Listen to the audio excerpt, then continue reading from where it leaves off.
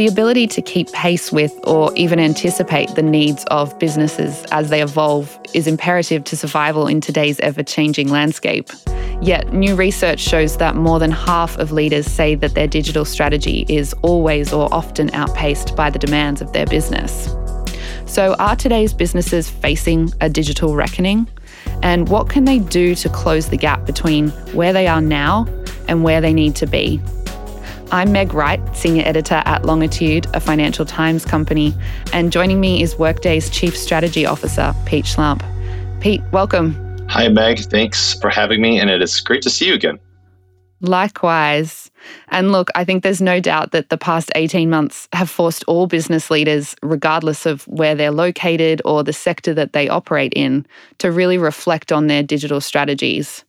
How are digital ambitions changing in the world as we emerge from the pandemic? What are some of the things that you're noticing? I was reflecting on that a bit, Meg, and I was thinking, wow, it's kind of like we all of a sudden started sprinting a race, and that became the new normal, right? That became the pace that we're all running at all the time. And if you're a business leader, you've got to be thinking, I can't keep doing this at this pace forever. It can't possibly go faster, could it? And I think that that's probably right. It's not going to go faster. So for the third year running, Workday and Longitude partnered to conduct a global study of 1,150 senior business leaders. We found that 55% of leaders say their digital strategy is always or often outpaced by the demands of the business, which I find quite fascinating. Why do you think, Pete, that gap between digital ambition and reality is continuing to widen? Before we had any research on it, this is the thing that anecdotally we were hearing from business leaders, and we called it the acceleration gap.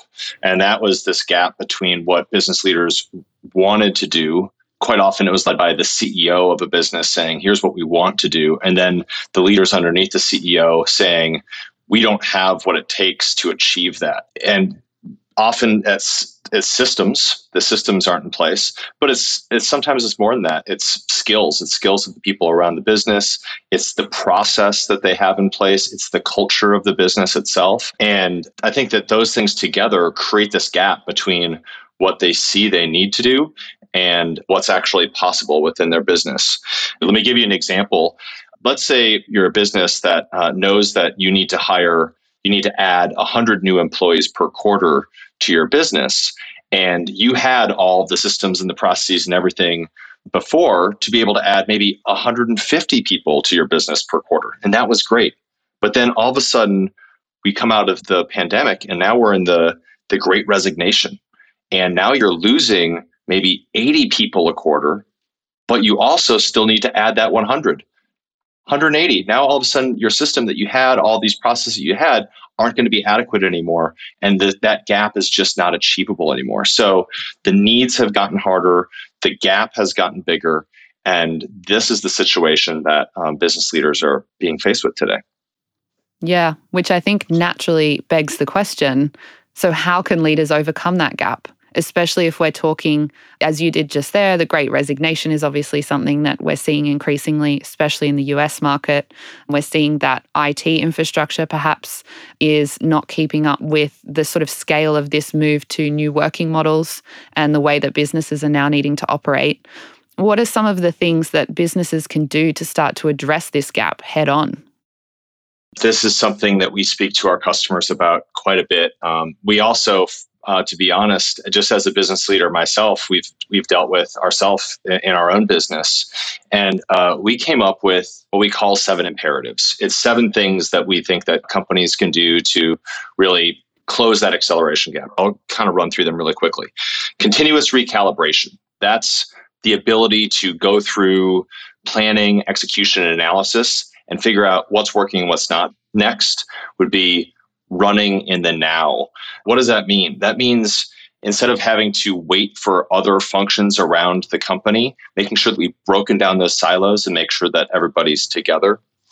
Mitigating uncertainty with all of your data. So that's, again, it's related to breaking down silos, but it's bringing all the data together so you've got this complete picture of your business. Being able to rewire processes in days. Number 5, shaping a new future. That's being able to look at different scenarios in the future and figure out what you want. elevating human performance, which is using ML and AI, and then finally being able to measure all of this with real world impact. So, it really takes a lot, and there's a lot of different things that leaders can do to make that work. So I think what's really interesting about all those points that you've just outlined is they really cut across not just the entire business, but a number of different business functions. And what I found really fascinating is that our study shows not only a clear need for improved data capabilities, and you've just touched on a couple of them there, but also a really strong correlation between data accessibility and digital progress. And I think, as I say, this speaks to the entire business. So when we asked what would improve planning, reporting, and evaluation cycles, finance leaders pointed to unified and usable data. When we asked where they'll be focusing investment in order to keep up with business needs, IT leaders said technology to unify data and break down data silos. And when we asked how they will ensure that workforce skills are really fit for future purpose, HR leaders said unifying people, finance, and operational data will be really critical and is top of their list. So with all of this in mind, to what extent are the leaders and businesses that you work with really harnessing their data to its fullest potential to enable them to run in the now and, as you say, to be able to work in this way that the new world of work will demand? I love data, Meg. It's actually what I've been doing in a business for more than a decade, and I've learned a few things in that time. One is it's very rare that companies have all of the data that they need in one location. And having half of the picture often is worse than not having anything at all, because you can make bad decisions if you don't have the complete picture, right? The second part, though, is making use of data. And most businesses lack the people and the skills to actually interpret the data that they have in front of them. This is clearly a skills gap. And it's data literacy. It's, okay, I might have a data warehouse filled with things, but what are the questions I even need to ask of that data to answer what I need to do as a business, right? So I think we've got a skills gap there. The other thing on data, though, is realizing that there is so much data today that we're never, as humans, going to make sense of it all. We're never going to use it to its fullest extent.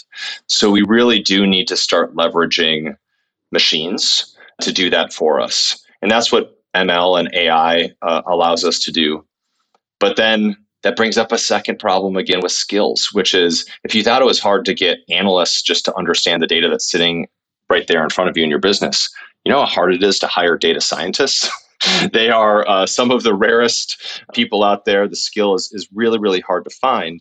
And so finding systems that have ML and AI built into them already, where you don't have to go out and do bespoke modeling, for instance, yourself, is really, really important. It's a really good point, actually, because I think a lot of companies fall into the trap of thinking we've got all the data, so now we have the answers.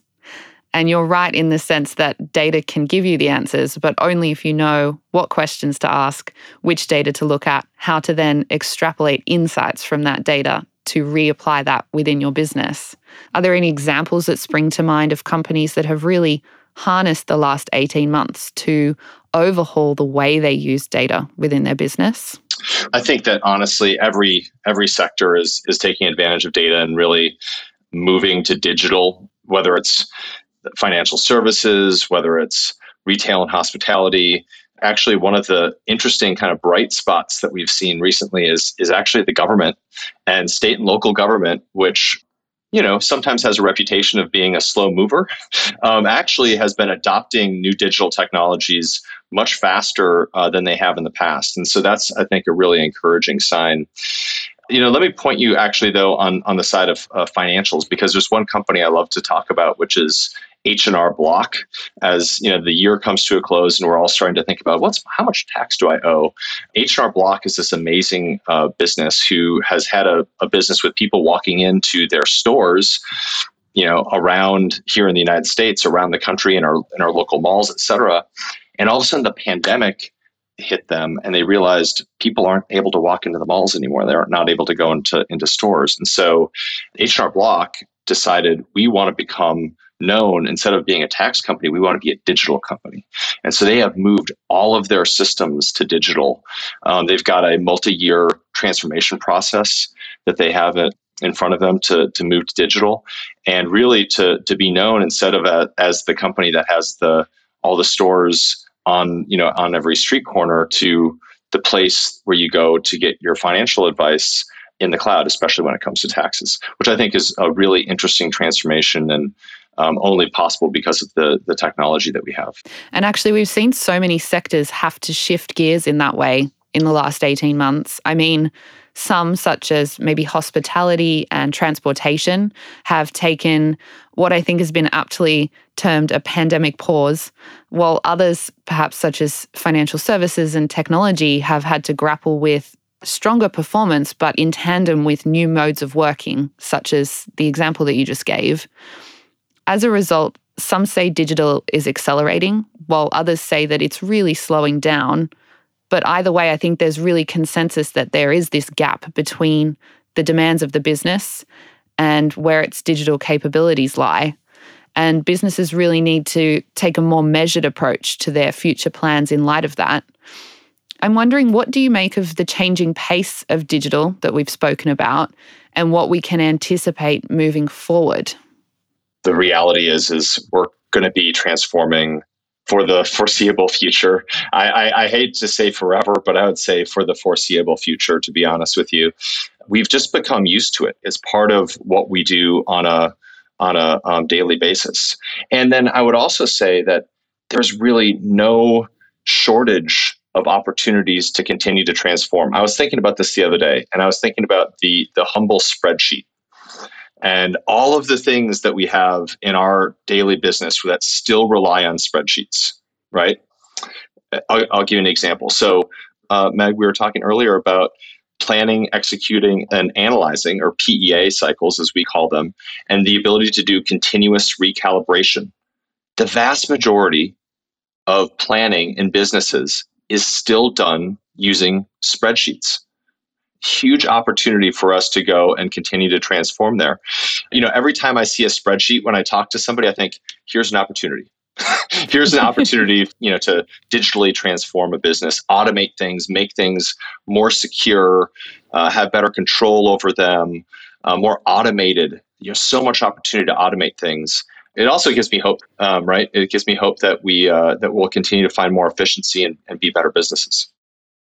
Sort of thinking about the pace of change then, and this idea that it's going to continue, I'm wondering which trends you're actually most excited for in the coming 12 to 24 months. If you were a betting man, and I'm not sure if you are, Pete, but if you are a betting man, where are you going to be placing your bets?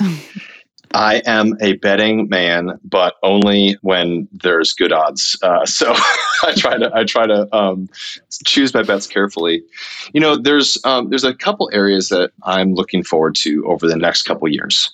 One is the office of the CFO.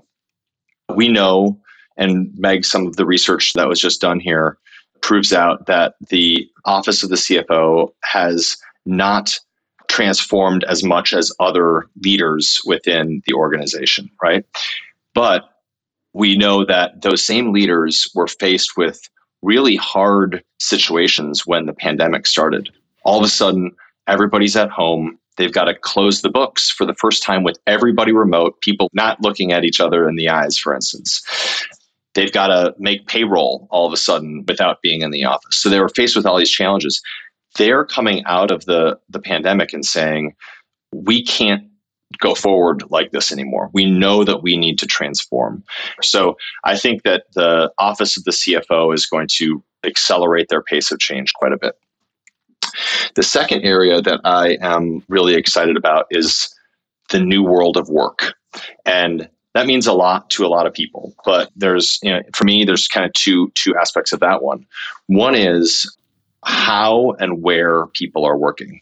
Like today, you and I are sitting in two complete different places in the world in various offices. You're actually in a beautiful studio there, but we're all now able to work where we need to work. And that's causing all sorts of changes to the way that businesses need to operate. I'm excited, at Workday, one of the things I'm excited about is us doing what we call Workday Everywhere, which is putting our software everywhere customers need to be. An example of this would be using Slack or Microsoft Teams. So if you're inside Slack or Microsoft Teams, both two collaboration tools which have just gone through the roof in the last couple of years, and you want to do something like you want to take time off, then you just go over to the Workday app within Slack or Teams and say, I want to take time off, and you can get it done right there without actually having to go into software. And so that's just a concept of changing where you work. And then the second part of the changing world of work is, and this gives me a lot of hope as well, is the voice of the employee. Suddenly, the voice of the employee is so much more important to business. What employees feel about their choices about how they want to work, when they want to work, what their company has as their purpose, what they believe in, what they represent.